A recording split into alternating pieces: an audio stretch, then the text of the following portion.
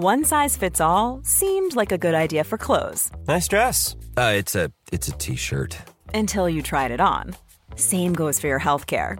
That's why United Healthcare offers a variety of flexible, budget-friendly coverage for medical, vision, dental, and more. So whether you're between jobs, coming off a parent's plan, or even missed open enrollment, you can find the plan that fits you best. Find out more about United Healthcare coverage at uh1.com. That's uh1.com. The Chaser Report is recorded on Gadigal land. Striving for mediocrity in a world of excellence.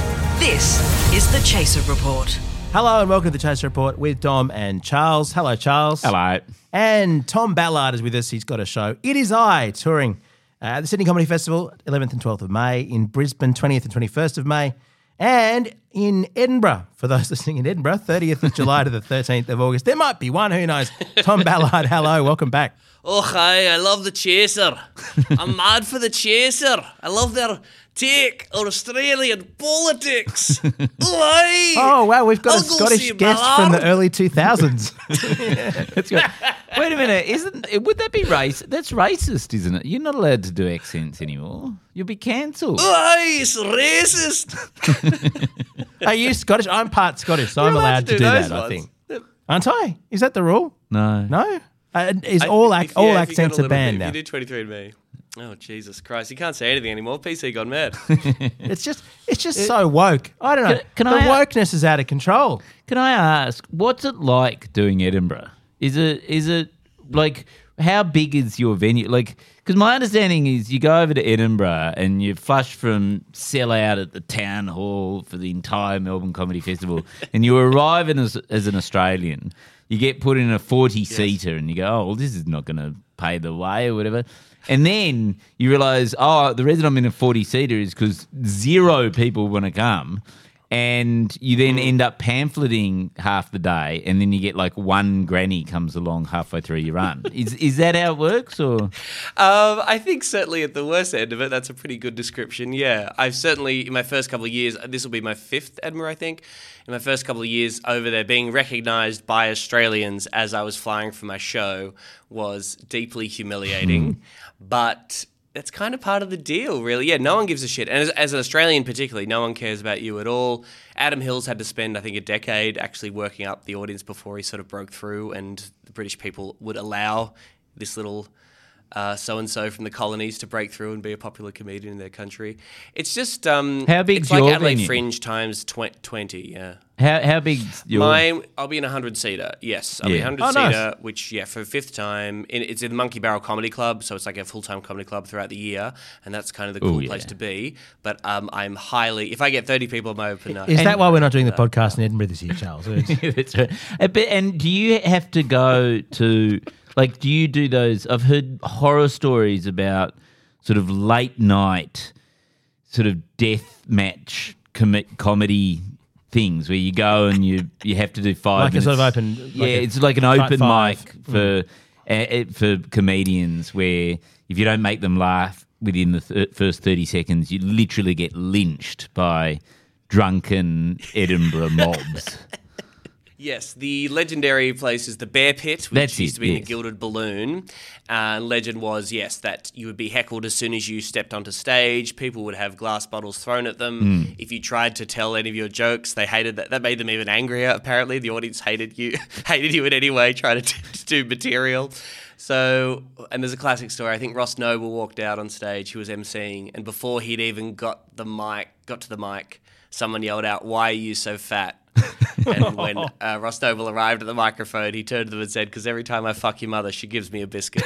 And apparently that was a brilliant response. The very Oscar Wildean response to those kind of insults.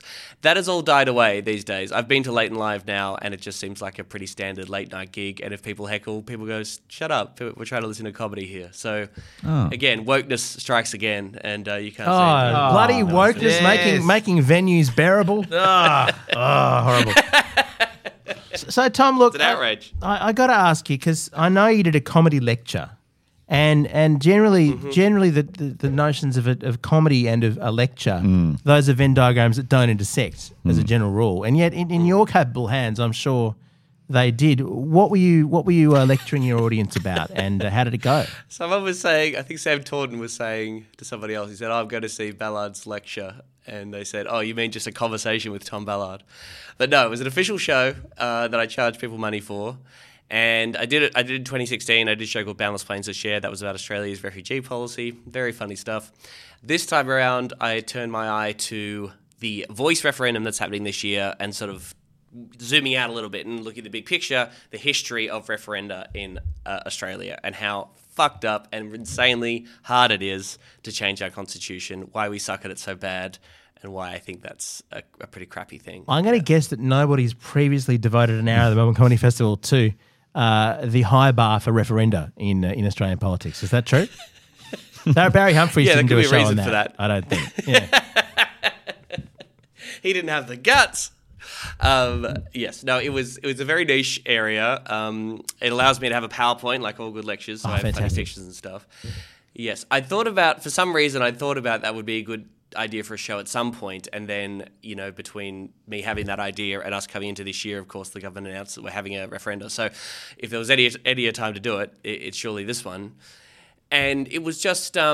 it was interesting because I generally didn't know all those failed referenda that hadn't got up. I had heard those numbers, but only said yes 8 times out of 44.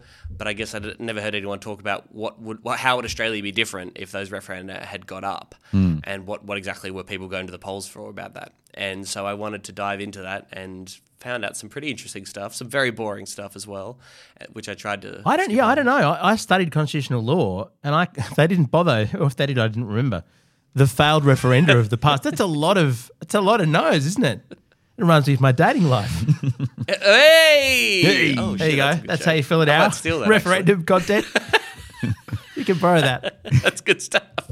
Yeah, well, mainly in the first half of the 20th century, the story is of Labor governments asking for more power to try and, make people's lives better, like have greater Commonwealth power over parts of the economy so that they could construct something like an Australian New Deal. That's certainly what John Curtin was going for in 1944. And again and again, Australia said no. And so we'd probably be a much more robust social democracy if a lot of them had got up. But of course, anyone could say that's socialism and that's the worst thing in the whole world. And so we scared people into saying no. Plus, there was this very high bar to actually get the change through. And bingo, bango, we've got the hollowed out liberal democracy that we have today. So it's just worth noting, by the way, as we get into this, that there isn't such a thing as too politically nerdy for this podcast. It's very much a chase. Yeah. This is not a generalist crowd, so people are leaning into this. Yeah.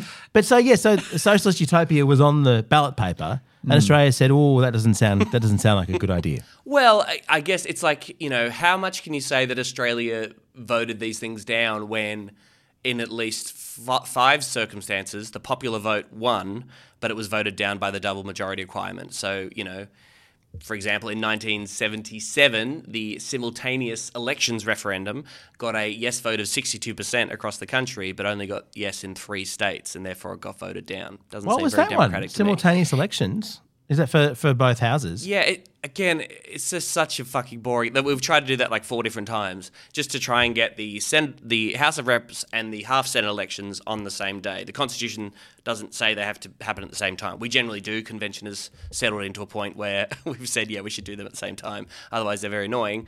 But in the 50s and 60s particularly, the House of Reps elections and the Senate elections were at different times. Well, I think Whitlam even did just spilled the House of Reps and didn't do the Senate. Yeah, possibly even under Hawke there was a half Senate election and nothing else. So this is a bit of a problem. Yeah. Because the other one, I don't know whether you know, was there an income tax referendum in about 1914 or 15, which would have given the power of the federal government to raise income tax, and then that got voted down. But then the First World War happened.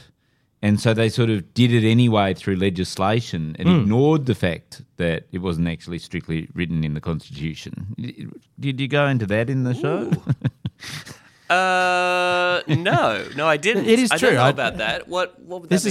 The one thing I remember from my constitutional law class, just, okay, maybe there is such a thing as too nerdy for the podcast. But no, the reason why there's federal income tax and not states is because At one point, the feds just went, this is stupid, and ratcheted them right up to the point where the states had to cancel theirs, thus enabling the federal government to have specific purpose payments where they kind of have tied grants and giving the feds more power for those who care about constitutional law. But, I mean, this is important because it does explain, as you say, Tom, why change is hard and progress is slow, because there's a gerrymander by the small states. They get a veto disproportionate to their tiny-ass size. Yes, it's crazy. And it goes back to that period of the 1890s where in order to get federation done, the protection of the colonies' rights, of the states' right, convince all these ruling class fucks like John Forrest from WA that if they were to get on board this whole federation idea, they'd have to maintain a huge amount of control and power. And so, yes, the smaller colonies, now states, get this massive veto power, which is way out of proportion to their population and their democratic control.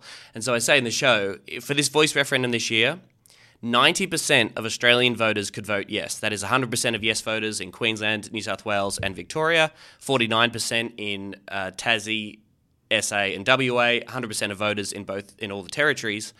And still, if 51% in WA, South Australia and Tassie vote no, that's representing less than 10% of the population, then the whole thing gets shut down. I love that you've done the maths. And for the voice to Parliament, for the voice to Parliament, there's no argument that the smaller states would be affected in any other way for everybody else because it's elected just federal across the country. So, it's a reminder of the Electoral College in the states. You know what we need to do, Tom, is we need to hold a referendum to remove the double majority. To remove the double majority. Yeah. I'm sure that'll be easy to get through. Which they tried to do in 1974. Oh, really? And it didn't fucking happen, yes. Oh, okay. Yes. Well, I wonder why that didn't work. I've actually got a simpler solution, though, Tom, which is I think if we just abolish the franchise for Queensland, then correct me if I'm wrong. Oh, yes. Pretty much every referendum proposal would have gotten up.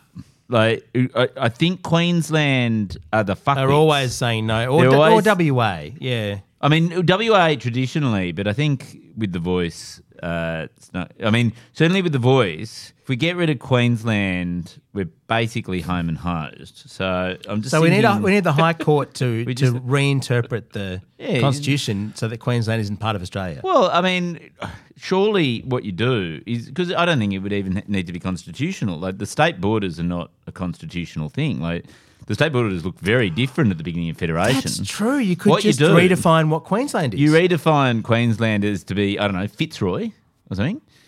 And Fitzroy gets all their 12 Senate seats. It gets their constitutional vote. And then that would work. And then maybe I don't see the problem is New South Wales wouldn't want to take on the responsibility for all the sort of Queenslanders. Maybe we give it to Canberra. Make Canberra Queensland. Or turn it into a territory. Yes.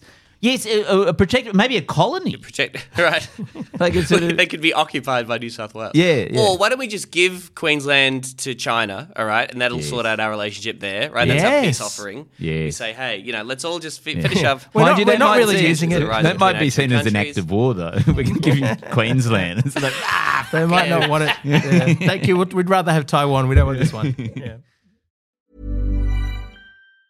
Hey, it's Danny Pellegrino from Everything Iconic. Ready to upgrade your style game without blowing your budget? Check out Quince. They've got all the good stuff, shirts and polos, activewear, and fine leather goods, all at 50 to 80% less than other high-end brands. And the best part? They're all about safe, ethical, and responsible manufacturing. Get that luxury vibe without the luxury price tag. Hit up quince.com/upgrade for free shipping and 365-day returns on your next order. That's quince.com/upgrade. The Chaser Report. Less news, less often. Now, Tom, last time we spoke, we discussed your book, I'm Millennial. There's a whole episode about that. It's the amount of research that went into that was frankly formidable. But you concluded with being a fan of democratic socialism and specifically the Greens. And I must say, it's always awkward for me to be in favour of any political movement at all because my whole history is of finding them all massively disappointing for different reasons. But I want to know how that's going for you, at this point, April into May 2023. Has the romance soured or are you at the point where you may run at some point on the Senate ticket? Why? What Those happened? are I'm these two thinking about options. the There's news. no middle Everything's going ground. great, isn't it? No middle ground. Isn't everyone doing awesomely? Yes. Look, it's been rough. She's been a rough couple of months. That's been certainly true. And we've talked about this a fair bit on my other little podcast, Serious Danger. Obviously, Lydia Thorpe leaving was a bummer, and I hope that she's okay. She seems to be having a rough time. I don't think you're supposed to hope say. she's I think all you're right. not supposed to express concerns for her health. Albanese got in trouble for that, I think, didn't he? Oh, okay. Well, I think you can still just hope that people are okay. I think that's I think fine. that's nice. That's That's nice. nice. Yes. I'm not. Yes. yes. Sorry, that was a little bit too dark. That was racist. Let's let this No, bit out. I think you'll definitely be cancelled for hoping she's okay. I think. like, Oh, okay. Well, I think All Albo right. said he Fair hopes that enough. she gets the help she needs, which is a bit more barbed than what Tom said. So let's not worry about that. Yeah. Oh, it has been rough, hasn't it? Well, again, I was, her yelling at a security guard out the front of a nightclub. That's like one of the most relatable things she's ever done. I want to see more senators out there on the streets giving them what for to the bloody dogs in the security forces. I endorse that behaviour wholeheartedly. It is astonishing that someone was found outside a strip club arguing with the bouncer and it wasn't Barnaby Joyce. I really, that could be a source of common ground, I think, between politicians from different parts of, different parties. But we had Max Chandler Mather on the podcast a couple of weeks ago talking about the sort of success that the Queensland Greens have had. They picked up 3 lower house seats the last federal election. And he had this interesting strategy, which I don't think is going to work for anyone else, which is to go and listen to people. And so they managed to door knock 90,000 homes or something in the last week of their campaign because they had such a sort of army of people. But his theory is that the Labor Party nowadays trades in a lack of hope. Like it peddles in actually dampening people's expectations about what government can achieve. And therefore, it's able to deliver on a much easier raft of promises because you sort of don't promise anything. You then deliver on that lack of anything to promise and you government for life. And you can see that's really playing out. Like it's clear they're going to give the stage 3 tax cuts to everyone because they want to say, oh, no, I'm the type of person who gives tax cuts to rich people because that's what I promised. So are you now a Green supporter, Charles? Well, I am just saying, no, I've got a theory, right, which I put to Max, I'm going to put to you, Tom, which is, so now the Greens have sort of found themselves actually quite, I think, in a position of a lot more strength than they were, say, in 2009, right? So 2009, they faced sort of bad legislation from the Labor Party around climate change, and the only thing that they could do was oppose it, right? And they pushed back and they opposed it. But that was sort of almost coming from a position of weakness. They didn't have the internal strength within the party to be able to go, well, let's just cut a deal and do something that's not as bad as the worst scenario, right? Whereas now Adam Band and all those people are sort of, safeguard mechanism. Instead of 116 gas mines being approved, you've got like half that number being approved thanks to the Greens, which is sort of, in a way, coming from a political strength on the part of the Greens because they know that they can sell it into their thing. They're not going to lose votes in mitigating the worst of Labor's policies, right? I put it to you that is actually a worse outcome for the planet because all it will do is slow down the descent into a fiery hellscape. Surely it's much better to bring online a whole 116 gas wells so that we get to the end point where we're all dead quicker. And all you're doing is making it more unbearable because it gets stretched out. Wow, you've got full accelerationist. This is really, awesome. He's really thought about this, hasn't he? This lighthearted satirical podcast has a full death drive. This is fucking sick. Well, if you're a frog in a boiling pot of water, Yes. what you say is You turn wanna up the heat. Turn it up! Turn it up! You want to get to it. Yeah, that's true. So- That's really, so that's a what- really good point. is Tom gonna I'll leave take that the to the party Greens? room. Does this make you want to leave the Greens now that they're slowing it all down? Well, I guess if you really wanted to accelerate things, I guess I'd join the Liberal Party, or the Nationals or something to really go full hell for leather. Look, I mean, we talked a lot about the deal that was reached by the Greens on the safeguard mechanism. We had Nick Fike for The Monthly on, who wrote this great piece for The Monthly about how insane the carbon credit system is and how dodgy the whole situation is. And I think I'm still a little bit, it's all still a little bit TBC as to whether that compromise was justified. I'm still very much of the belief that the Greens voting down, holding the red line on the principle that we shouldn't open any new fossil fuel projects is still a very reasonable position to take that is agreed to by most people in Australia. They just need to just not blink whenever they're constantly howled down by the insanity of Labor hacks and the Canberra press gallery, which overwhelmingly, it seems to me, seems to take the Labor line on almost everything and is very willing to dismiss the Greens as ridiculous hippies, even though their position is entirely in line with the international science. I guess we'll see. And bizarrely, the Teals, like even the Liberal electorates agree with that, don't they? Yes. Yeah? Oh, no, it's about 85% support in the Australian population for doing more about climate change. So it literally is just the political class that is, off on some other planet. Unfortunately, they're still on our planet. But, okay, so can I pitch to you, and I've pitched this to a few people on this podcast, the way we solve this problem, right? The political class being complete, and the billionaire class as well, just being completely... Burning tyres. And that is, what we do is we give them the new fancy Apple AR, VR headsets, right? So hear me out, which is, how in every Netflix dystopian drama, it's always the poor people who get given the headsets and made to work in the Matrix, and and they get shown this brighter future, but actually they're not. They're actually in some hellscape, right? Instead, what we should do is just give it to the rich people and make them feel like, oh, you've got stage 3 tax cuts. Oh, you've got like tons of gas mines. And you could even put on a heat suit or something like that so everyone feels a little bit hotter, like all the political classes. They can walk around. Tanya Plibersek can be walking around going, oh, it's very hot today, right? But meanwhile, the rest of us, the 85% of people who want more action on climate change, get on with, shutting down all the fossil fuel, getting rid of all the problems in the world, not delivering the stage 3 tax cuts, but they just go off and live in their own alternate reality of a hellish firescape of doom and destruction. And the same way in the Matrix, human beings, their energy was being used to power the robots. We could somehow turn the egos of all these insane political hacks and use that as a source of renewable energy so we can get off fossil fuels. Wouldn't that be a wonderful thing? Do you think the Greens, it is certainly increasingly looking as though the Greens are mainstream, something I never thought I'd say in terms of the actual positions of Australians. Do you think they'll actually become one of the biggest two parties at some point? Do you think they'll leave Labor behind? Because Labor seems to be managing expectations downwards. All the job seeker, the refusal to increase job seeker is quite surprising for a party that was notionally left wing.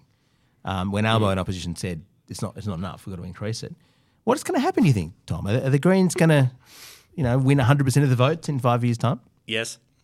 That's my prediction. Don't cut this up. I'll clip this. Look, the good. Whenever I feel particularly bleak, I still remind myself it's a good thing that what appears to be entering as the new political terrain is between the centre, represented by the Labor Party, and the left in the Greens. I do think the coalition is seems pretty committed to driving itself into irrelevancy and completely out of touch with people. So I think that's a good thing. So if the two major ideas or the two competing viewpoints in Australian politics emerges to be the Labor and the Labor view of things and the Greens view of things, I think that's a good thing. It's certainly good news for progressive politics. I just think we need to blow up this sense that you'll constantly be told by Labor people, which is it's us, guys. It's either us or them. It's either us or the right. If you don't this is the only alternative when it comes to housing. Our housing plan is the only housing plan. We have to go with the stage 3 tax. We've said we're committed to stage 3 tax cuts, so stop asking us about it because we're not going to discuss it any further. We simply cannot raise job seeker. It's just impossible. Just this sort of be-all and end-all presentation. Whatever is Labor policy is the correct take. That is the limit of what is politically possible. Deal with it. I think the Greens are at its strongest when they're saying, that's bullshit, that's an absolute lie. Look at you spending $368 billion on submarines. You're telling us you don't have any money for poor people, you fucking vampires? I think that's when the party's at its strongest, and that's where it speaks to people. Yeah. Well, it's... But Tom, therefore, can I pitch to you my other idea for the Greens? You've got so many theories and ideas, Charles. That I think, Ada Colau in Spain, who... She ran the house. She was like the Max Chandler Mather of Barcelona, right? And then And it was all about tenants' rights and housing rights and all that. It was a housing movement, right? Like very similar to what's going on in Australia now with soaring and just terrible housing affordability. And she rode to national prominence they took over the Spanish government for a while. Yep. But she very shrewdly, she didn't position herself as, we're off to the left of the socialists and we're off to the far left of the nationalists. She said, no, we're the centrists. And the socialists are actually to the left of us, the nationalists to the right of us. We inhabit the political centre. Or, she didn't even necessarily define her enemies. She just said, we're the centre. And I think increasingly, if you look at the Greens' policies, especially around things like housing affordability, around climate change, they are centrist. They're the thing that 85% of people want action on. Oh, my God. Are you saying that the Greens and the Teals should join up? They're almost the same colour. They're in the centre. And everyone else is off to the side being fringe dwellers, and you've got to inhabit the centre, and then you become the people who can stare the Labor Party in the face and go, well, actually, it's got to be our way. Stop being extremist, Labor. Yeah, stop being extremist, Labor. It's our way or the highway. Yeah? Well, yeah, I mean, and this is the Richard Di Natale approach, certainly. He was trying to rebrand, I suppose, the party and sort of say, we represent mainstream Australia, we represent mainstream values. That's a great way to kill an idea by saying that was the Di Natale. Yeah, I know. It's a little bit lame. I mean, that's a terrible idea. But it's an interesting I mean, we should point. be able to say left wing. The real challenge is to say, is mainstream Australia left wing? You know what I mean? Why does left wing have to be some kind of alienating position to take, as opposed to saying, well, maybe actually as a country, maybe most people are left wing. That's probably, when you arrive at any political ideology, your general belief is that most people are either more progressive, more conservative than most everybody else, right? Like everyone's, when you get to a point where your ideology is seen as common sense, then you're kind of winning, so that's a good way to be. And that is certainly rooted in the way Greens go about doing policies. Most people think that we should tax the rich more to fund better services for everybody else. Most people think that the tax cuts for the rich are ridiculous. Most people want actual serious action on climate change. Most people would prioritise housing everybody before the rights and interests of landlords who own 63 properties, for fuck's sake. So, yeah, it is common sense. We're normal. Peter Dutton's weird. We're normal. Well, it does raise the question: if the people without housing in their millions, if the people below the age of 40 who don't have houses just seized housing from boomers who have 60 houses, what could be done? And if it was done in millions, there'd be no alternative, would there? I mean, police aren't going to go around and kick them all out. If 5 million people just seize housing. But the problem is, it would be the housing that it'd be owned by the politicians. They're the people who own all the investment properties. Yeah, I think the average, Albanese cabinet minister has 2.3 houses, something like that. You need them. But apparently Albanese is a great landlord. You need a spare house or two. I'm sure they're very generous with their tenants. Yes. Oh, God. Well, Tom, I admire that you continue to try and fix this stuff. Rather than just looking despairingly into the abyss, which seems to be my approach to this. I'm not doing anything. I'm profiting off the problems facing the world and turning them into jokes and making sweet money. So, but yeah, I am a hero. You are.